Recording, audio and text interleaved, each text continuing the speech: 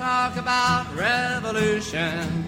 That's going a little bit too far. So love me, love me, love me. I'm a liberal.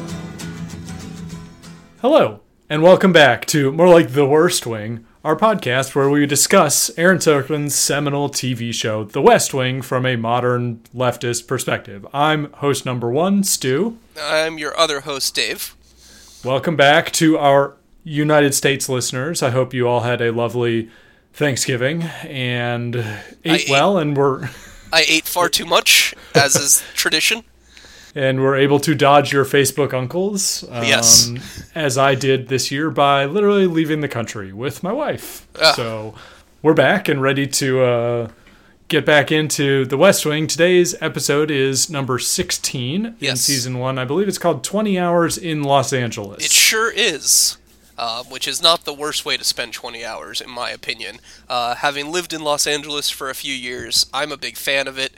I know it has a certain reputation amongst people of just being, like, a miserable town full of assholes. And, like, that's not an inaccurate description, but, you know, most of America is a miserable town full of assholes. I also live in I live in the biggest miserable town full of assholes. Exactly. So, a big city where there's cool stuff to do is always nice, in my opinion. Yeah. And my sister lives in downtown Los Angeles. I've been to visit a lot, and it's a great place. I love Los Angeles. My one note before we go on, if you want to move there, just get a job where you don't have to commute during LA rush hour. Or if you do, you have a very clear and swift path. That will make a world of difference in your life quality. And before we move along, I think there is actually in the very beginning here a lot of sort of obsession on the part of the staff with Los Angeles. There's a dedicated mostly Margaret amount of screen time with Margaret, but also CJ and Donna discussing very, very feministly what makeup is going to block the menacing sun best. But there's a perception and I guess image of Los Angeles that maybe at the time, and I don't know, it was 20 years ago, it was just a little bit different than how we think about, New York and Los Angeles these days. So I think you kind of misread it here in your notes. I think Margaret's pissed because she didn't get to go. Oh no, that's okay. I understand that, but I think it's that the maybe I did. I wrote this very strange. You put who are bothered by going there. So I missed a not in this note, but anyway, not bothered. So let's move along and just say that the episode takes place on a presidential visit to the city of Los Angeles to host a fundraiser. Right, and so the fundraiser is really sort of one of our big plot points, and it's run by Bob Balaban, who I know as one of Carrie's gay friends from Sex and the City. Oh no shit! If I recall correctly. But he's also one of these. I have not watched. But he's Sex one and of the these City actors who pops up in dozens of things. He's everywhere. Yeah. He's a big in Christopher Guest. Yes, movies. Yeah, he's one of the Christopher Guest regulars. That's also where I know him from. Love Christopher Guest. So he's playing a fictional Hollywood man who is or a billionaire. He's like a billionaire, and he's some president of some studio president, exactly, because that's why he makes the line about "I've been president longer than he has." And it becomes immediately clear that, thanks to Sam, actually, that the issue that this guy cares about is gays in the military. I don't know if the episode is unclear as to whether or not he's gay. I guess it's immaterial at the end of the day.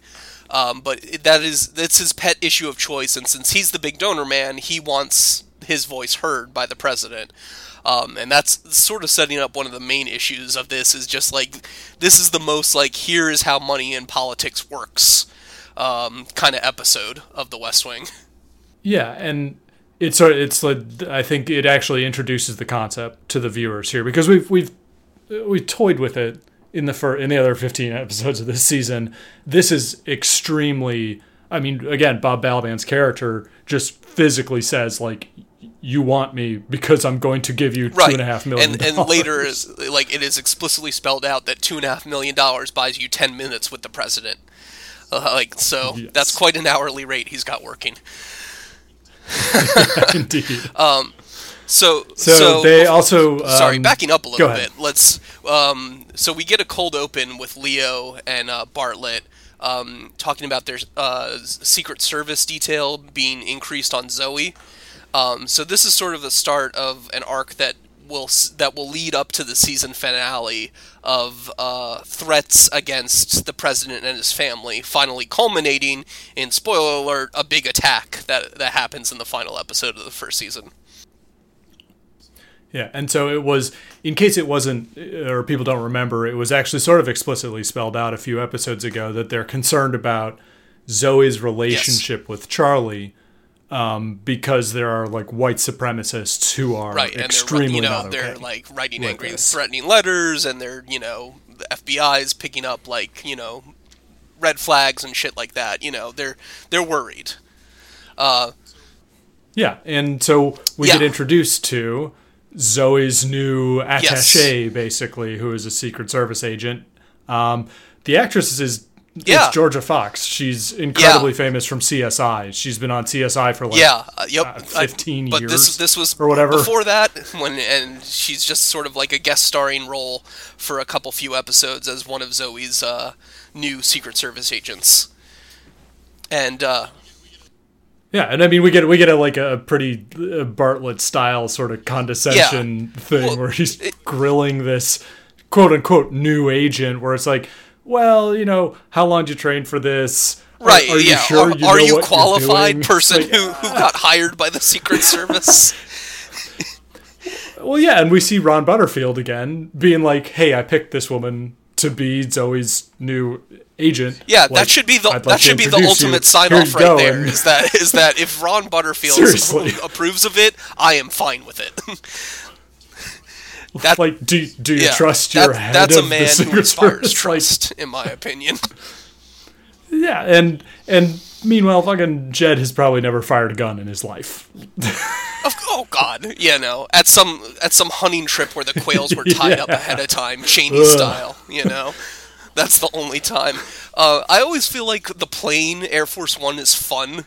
I feel like we usually have a lot of fun as viewers whenever we get to see the plane. There's usually something funny happening, or if, for example, at the end of the cold open, Bartlett has a nice little smug moment where he's like, "Want to see the best part about my job?" He picks up the phone, he tells the pilot to take off, and he just gives a little shit-eating grin of the plane takes off when I say so. Yeah, and I mean it's a nice break, I think, as a pacing trick to take a set completely separate from the West Wing as it stands, and sort of have a little isolated area for all these people to interact with in cramped quarters. So I mean it's fun before we actually get to LA. Yeah, I feel like the plane's always fun, other than the one episode which is all about a problem on the plane, but we'll get to that that's later. Another way to use a tool. Yeah, as a writing tool, as sort of a bottle episode moment. Yep. So then they get to LA, and I noticed that we get a lot of shots of exteriors and the president walking to the car and stuff we don't normally get. And again, this is just sort of setting up the serialization for the arc of the security arc that's leading to the finale attack. Yep. So I feel like, and it's effective because as a viewer, you're I haven't seen Bartlett walk outside before. Mm-hmm. And well, it's also him. Outside of say a fundraiser, him reading crowds, which we also we haven't really seen much of. No, because we have not seen campaigning Bartlett at all yet. They haven't started the second campaign, and later on we'll get some flashbacks to his first campaign, but we haven't really seen work the crowd Bartlett other than at fundraisers or where he's giving speeches. Yeah. So once they land, we actually get a quick cutout back to the West Wing because Margaret's mad that she didn't get to go to sunny California. Yes.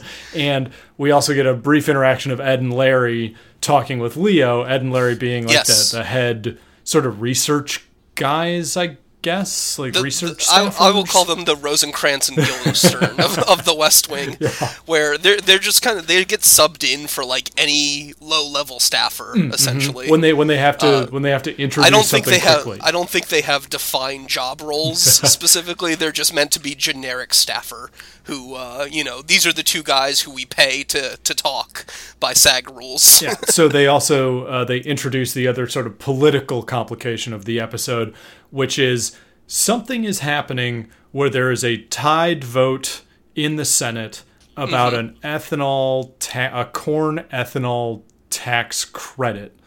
Correct. And Hoynes, the vice president, is being called up to break the tie, as is his role. Right. And they want him to break the tie against the credit or for the credit. The credit? No, they want him to break it for the credit. And he has been vocally anti-credit for in the past few years. He says he's voted against it time and again in the Senate every time it's come up. And this will essentially like make him look not only like a flip-flopper, but also will hurt him when it's his turn to campaign and he has to go to Iowa and has to defend this. Yeah, when he is the presumptive, because that's really the slot that the vice president slides into, and he's the presumptive nominee down the road. He's like, this is going to screw me in, whatever. And he actually puts it together, I think, in a something that I had never noticed before, but he puts that point together that the administration is deliberately sort of throwing this in his lap. Yes. Yeah, they didn't. Yeah, they could have. They could have probably, if they had really tried, whipped up an extra vote to not make it 50-50. And that force sort of him. thing. And force him to go on the record. And ultimately, as is the resolution of this episode, that is what they end up doing exactly. So, which is interesting because Hoynes actually has the best argument, both from a legal perspective of this is a bad law. That will hurt people overall. And then also from kind of the moral perspective of hey, you guys are really screwing me here, and there's no reason to do it. Yeah, and it's almost, again, it's sort of in a bottle where it's and he actually puts it together for the viewers, where it's this is deliberately being thrust on me, both, I think, which it's not quite breaking the fourth wall here, but it's this is actually something that we will likely never hear from again. Right. And also completely unnecessary for me to do. And again, he's correct about the issue as somebody who, I've actually done a lot of academic work with farm and ag subsidies and energy and all this shit. He's right 20 years ago being corn ethanol just fucking sucks. Yeah, fuck corn, fuck ethanol. It's like a 10% additive to gasoline, and only in certain cases, and it is not a reliable substitute to get us off oil, particularly foreign oil, which he brings up. And so if it's not accomplishing anything, why are we giving billions and billions of dollars to corn farmers? So and the answer is because Iowa has its primary first. Exactly, because for some god-awful reason, everything is determined by Iowa because they vote for the Democratic nominee first. Yes. So between those three things, the gay rights and gays in the military, the new sort of security implications around having Zoe, and the Iowa corn ethanol credit, that's basically the framing of the Those episode. are our main political beats, and then sort of our fourth alternate beat is Josh and Joey and their budding will they won't they hook up romance. Yes, which and we'll get a little that more comes into. in as we can get a little more into, and we'll kind of go into further because the note I made at the top of this episode was it's guest star-apalooza. Oh, it sure is, and boy, we get some good ones. So yeah, we'll take a break here. And then we'll cover some of the guest stars and some other topics. We can dig in on the new personalities. Yeah. Excuse me, I wanted to introduce myself. I'm Mark Miller. I'm head of new project development at Paragon. CJ Craig. Toby Ziegler. Oh, it's good to meet you both. CJ, I was wondering if my money buys me a few words alone with you. Throw in a box of chocolates and a pair of nylons. Gets you a lot more than that. Sure. I'll be over at the bar, drinking a lot if anybody wants me. Nobody will. Okay, and we're back. So let's talk about, since this is in Los Angeles, city of Hollywood and stars, they went all out for the guest stars. And so Bob... Balaban. Thank you, sorry. Bob Balaban is playing a fictional version of himself, but then we also have some celebrities playing the actual versions of themselves.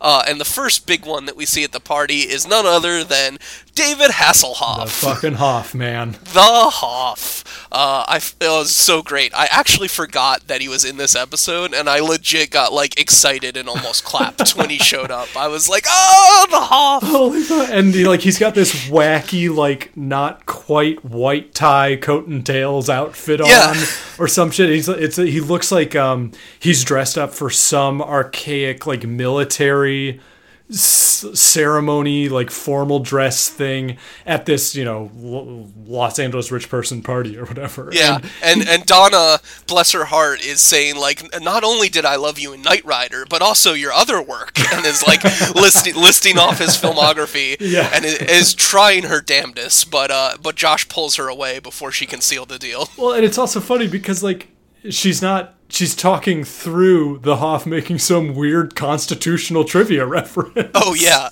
Yeah, and that's the other thing. They gave the Hoff some political dialogue, so he's just, like, talking about, like he's an educated scholar. Yeah, he has a lot to add to the conversation with a presidential aide. Yeah, let's ask Knight Rider what he has to say. Then we also get Jay Leno, who I was much less excited about seeing.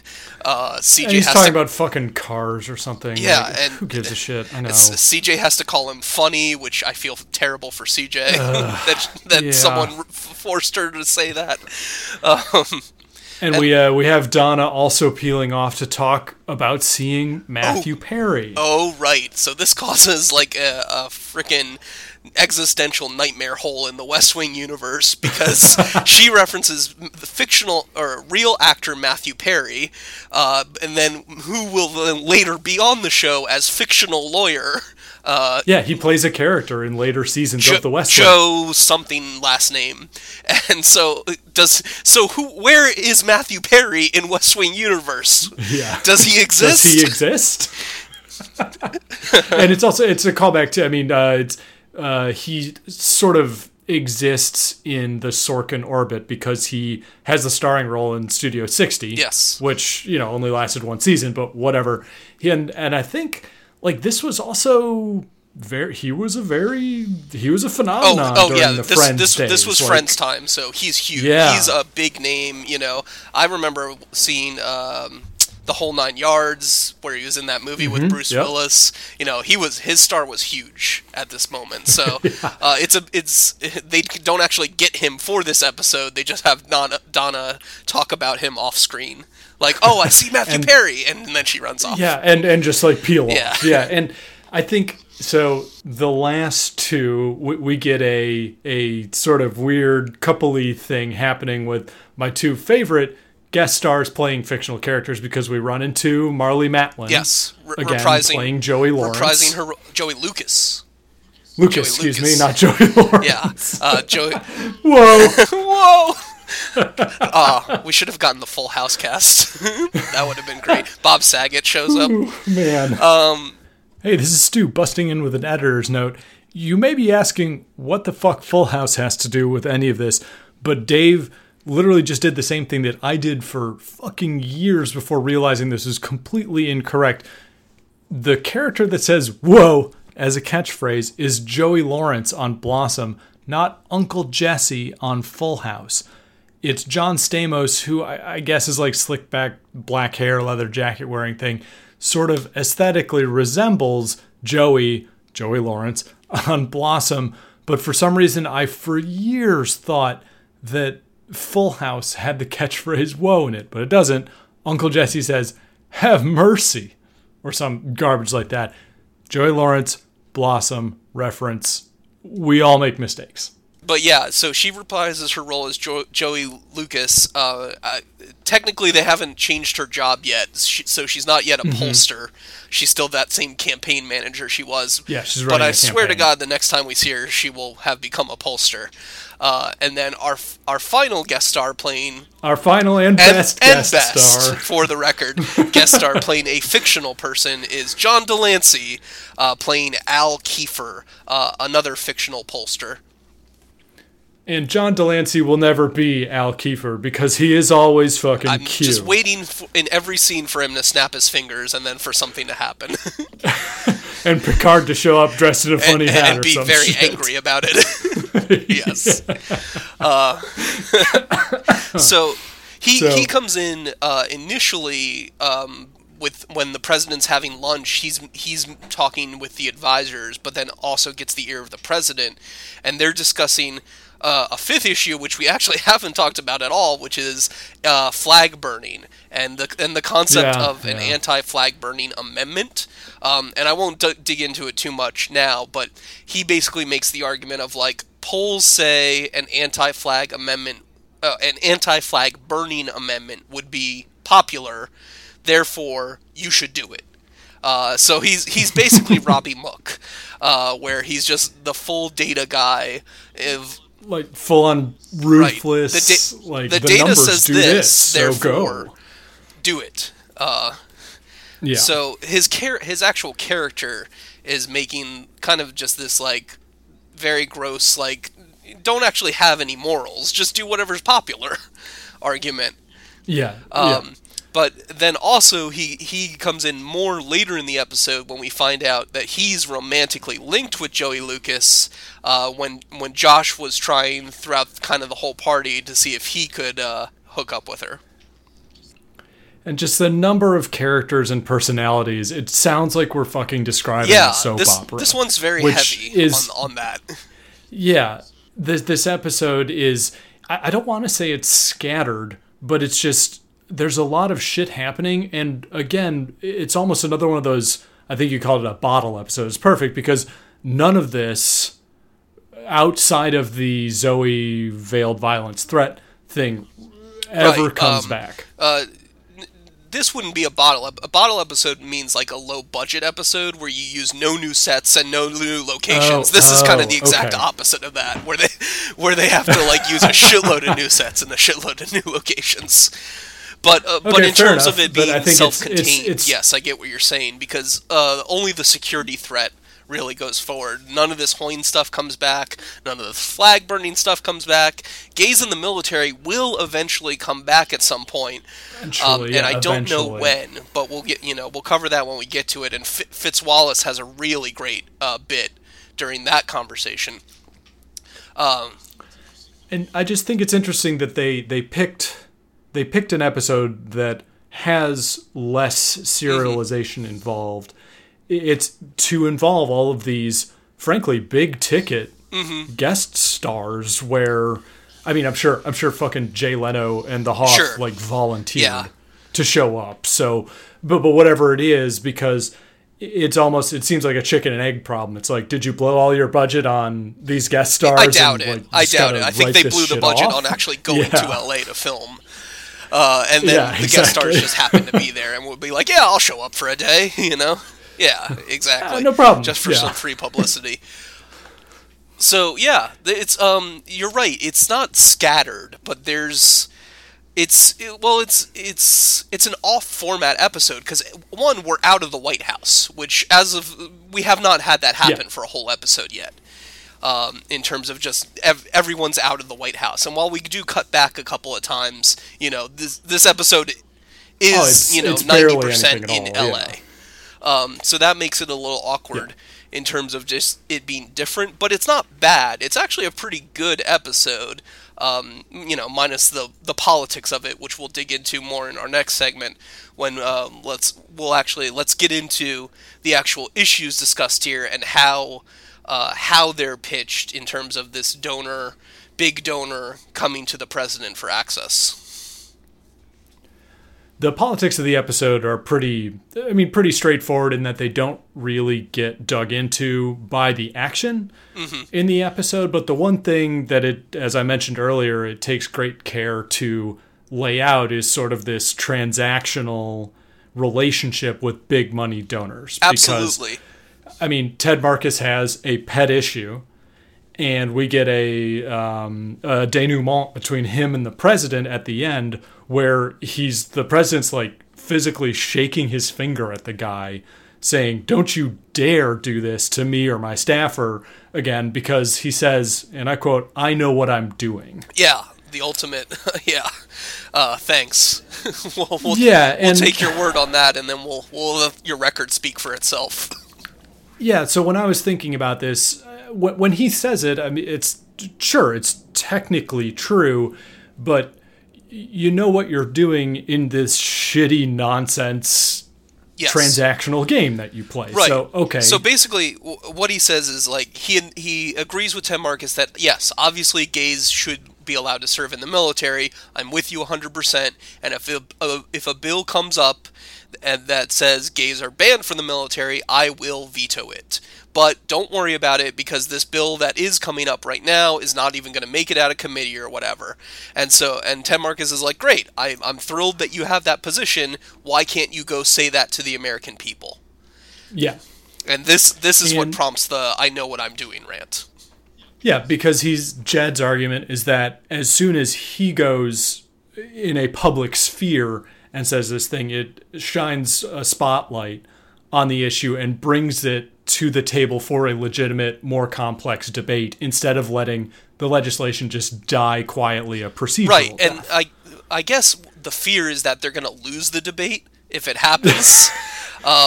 Which doesn't inspire a lot of confidence. Yeah, which then, so this is why, like, this Jed's rant here just feels like really gross, where he just condescends to this guy and says, "How dare you pull this stunt of threatening to cancel the fundraiser?" Because he threatens to cancel it at one point. He has the guy start loading everything back onto the trucks because he's pissed about this issue. What do you want to talk about? What do I want to talk about? Ted, I checked into my hotel 15 minutes ago. Would you hold my ass out of here? I think you want to watch your general tone with me. I'm sending you home tomorrow with $2.5 million. What do I want to talk about? Cameron's bill is a joke. Not to me. It's the House. It's procedure. You know how many bills get introduced every day that never get a hearing, let alone a vote? That's it? Yeah. You came to me with that? I came to you because you told me to. No, I got a cab waiting outside, so... Yeah, you're right. Don't worry about it. I'm being silly. You're worried about nothing. We'll see you later. President's looking forward to it. Excellent. Fellas, you can pack it up. The party's off. And then Josh gets him to uncancel it and have it.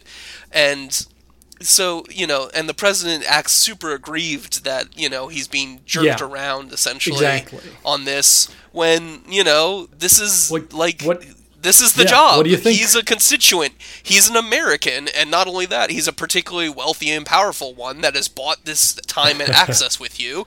He's voicing his issue, just give it respect and listen to it. That's all he wanted. And again, it's sort of this weird, I don't want to say like a great man phenomenon again, but like this is what you reap when you set up the system to work in this way. You're gonna give these people access for their dollars. Right. What do you think they're going to demand? Yeah, if you don't want to be yelled at for 10 minutes by a very rich man, then stop taking rich man dollars. Or perhaps not being beholden to him is in your best interest. Yeah, and then you could just communicate with him as an equal and not as the threat of having millions of dollars taken from you. Yeah, and the argument about the spotlight thing, I wrote a little piece about this. It's like, I understand that it's pretty complex that you're thrusting a certain issue into the public's perception, but now, 20 years down the road, I think it's not even quite relevant anymore. Yeah, because now there's a tweet for everything. Yeah, exactly. Like everything is in the public sphere. The idea that you can take some things out of the national conversation is absurd. Yeah, it's garbage. Because the national conversation now includes everything. Yeah, and there's no more gatekeeper of the media, the press corps carefully cultivating this access to the process of the sausage being made. Right, and you can tell this is sort of a dated thing of, like, they were just starting to get to that edge of, like, internet news kind of taking over more, and, like, you can see them even in the early seasons, they refer to bloggers and websites, like, almost dismissively. Yes. You know, of just like, oh, these idiots, not realizing, like, that is the future they're talking about. And I think it's super cool, especially, and this is a great segue, thank you, because the one thing that this episode is pretty, like, finger on the pulse and directly prescient about is the image of the future, like, white supremacist shooters, spoilers, that they see coming out of the Mexican restaurant, and that Georgia Fox's character says, hey, you know, Zoe, walk on the other side of me, because I'm keeping my eye on these guys. Because she gets a weird, you know, with her Secret Service training, she gets a weird vibe off them right away, and, you know, these will, you know, spoilers, by the way, I'm not gonna keep saying spoiler warning. Yeah, I assume you know where the show's going, or you don't care, or you don't care.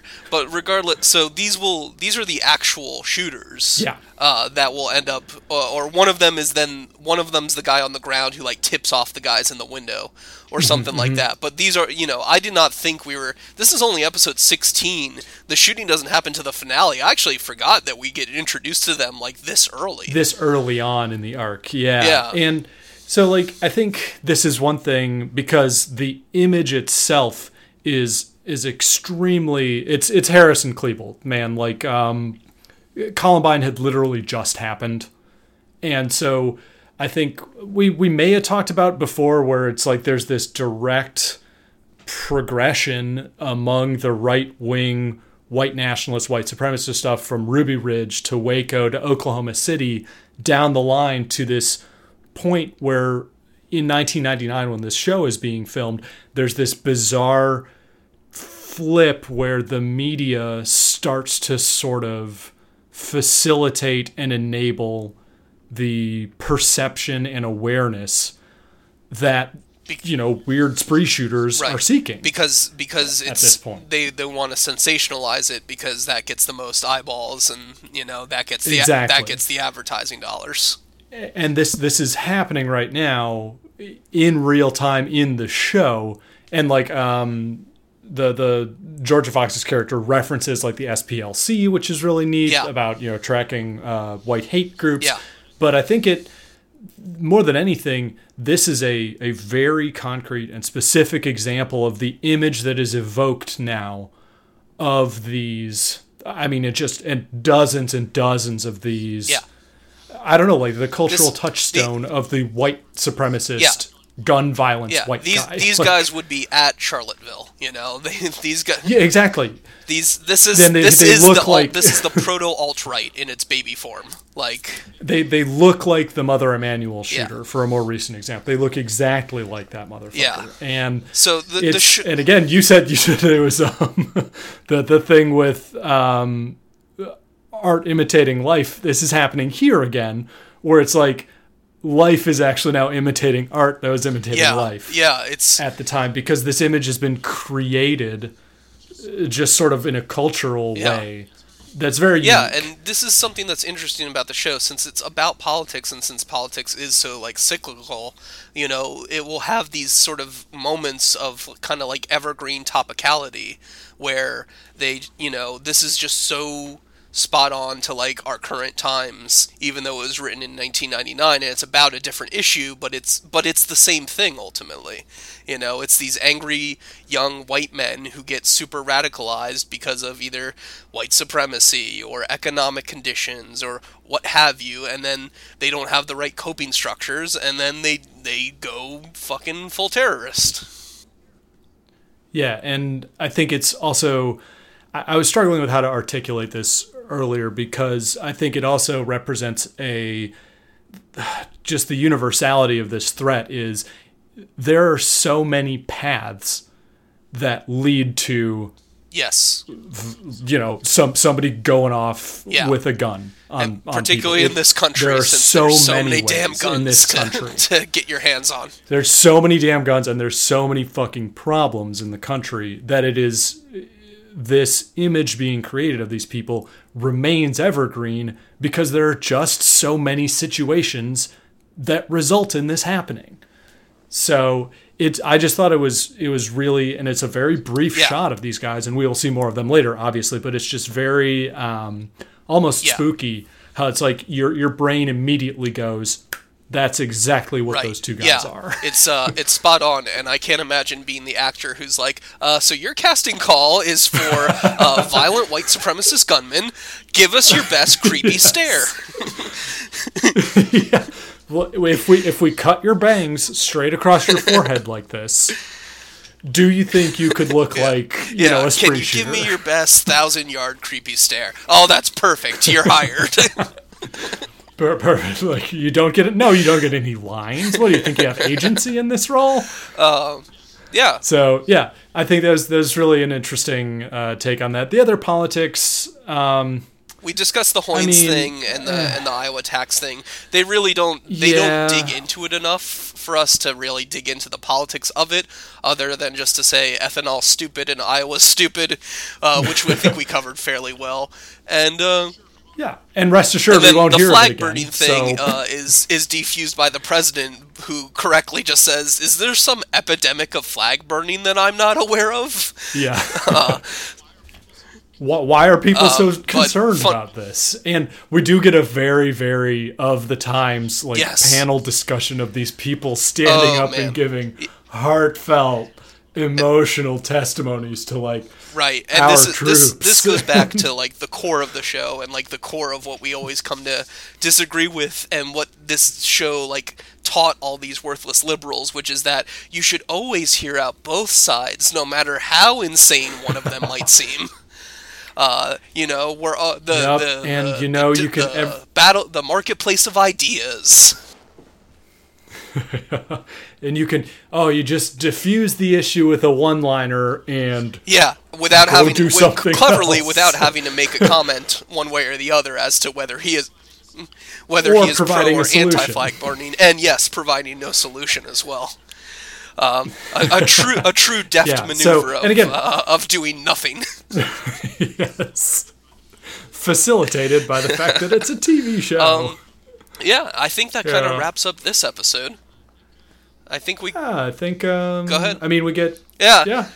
I think we're good. No, I was going to say we get a little thing about Josh. Oh yeah, we should talk about that for a brief moment. So throughout the whole party and fundraiser, Josh is trying to hit on Joey Lucas, somewhat successfully. I'll give him some credit for, even though he's going through a interpreter, which obviously makes it a little more difficult. Little and then so Donna the whole time is pushing him, by the way, to be yeah, go after her. She likes you, you like her, and knowing their ultimate fate, Josh and Donna, this feels a little weird, and is Donna proxy hitting on Josh or something? But regardless, so he decides okay, fine, I'm gonna go screw up my courage and go to Joey Lucas's room and see what happens. Get my back on, totally, or at least that's clearly the intention. And then who should answer the door but Q? In a bathrobe, which I feel like he has done to Picard at some point. It's very appropriate because there's always funny costumes when Q's involved. So it turns out him and Joey Lucas are an item, or at least hooking up or something, and then Josh and Joey have this very awkward exchange of looking at each other meaningfully while Q is right there. Right there. I kind of wanted him to lean his head in a frame and be I'm here, or just be so, you coming in or not? Or in our alternate, much better hypothetical version of the show, they all get together and have a big three-way. And, that's it. But very sadly, that does not happen, and Josh leaves disappointed. And then I think, I want to say later on she has Al Kiefer's baby. She has someone's baby, and it sure as hell ain't Josh's. Oh, that's right. Because one of her last appearances, she shows up pregnant. Oscar winner at that point, Marlee Matlin, is going to get a lot more expensive on your casting budget. So by the end, they only bring her in maybe once a season, tops. But yeah, I think that covers pretty much all the big beats for this episode. Overall, as an episode of television, totally a good one. as the politics, didn't really dig into it too much, but not the worst of the episodes we've discussed. And I think it was fine. The novelty of going to LA adds a lot. So our next episode will be episode 17, is the White House Pro-Am, which is about the... oh, God. Federal Reserve Chairman. Sounds thrilling. Yeah. We do get Stockard back again as Abby, who is always a delight, and I'm sure we'll have many nice things to say about her next episode. But until then, thank you for listening, as always. We welcome any advice, comments, feedback, potential guest stars in the thread. If you have an episode you want to talk about, just drop us a line. We'll try to make that work out. Yeah, we would love to have some guest stars. If not, you can email the show at theworstwing69@gmail.com. Nice. Which is nice. And thank you. Yeah, we'll talk thanks to you for next listening. week. Have a great week, everyone. Bye. All right. Bye now. Send all the money you ask for, but don't ask me to come on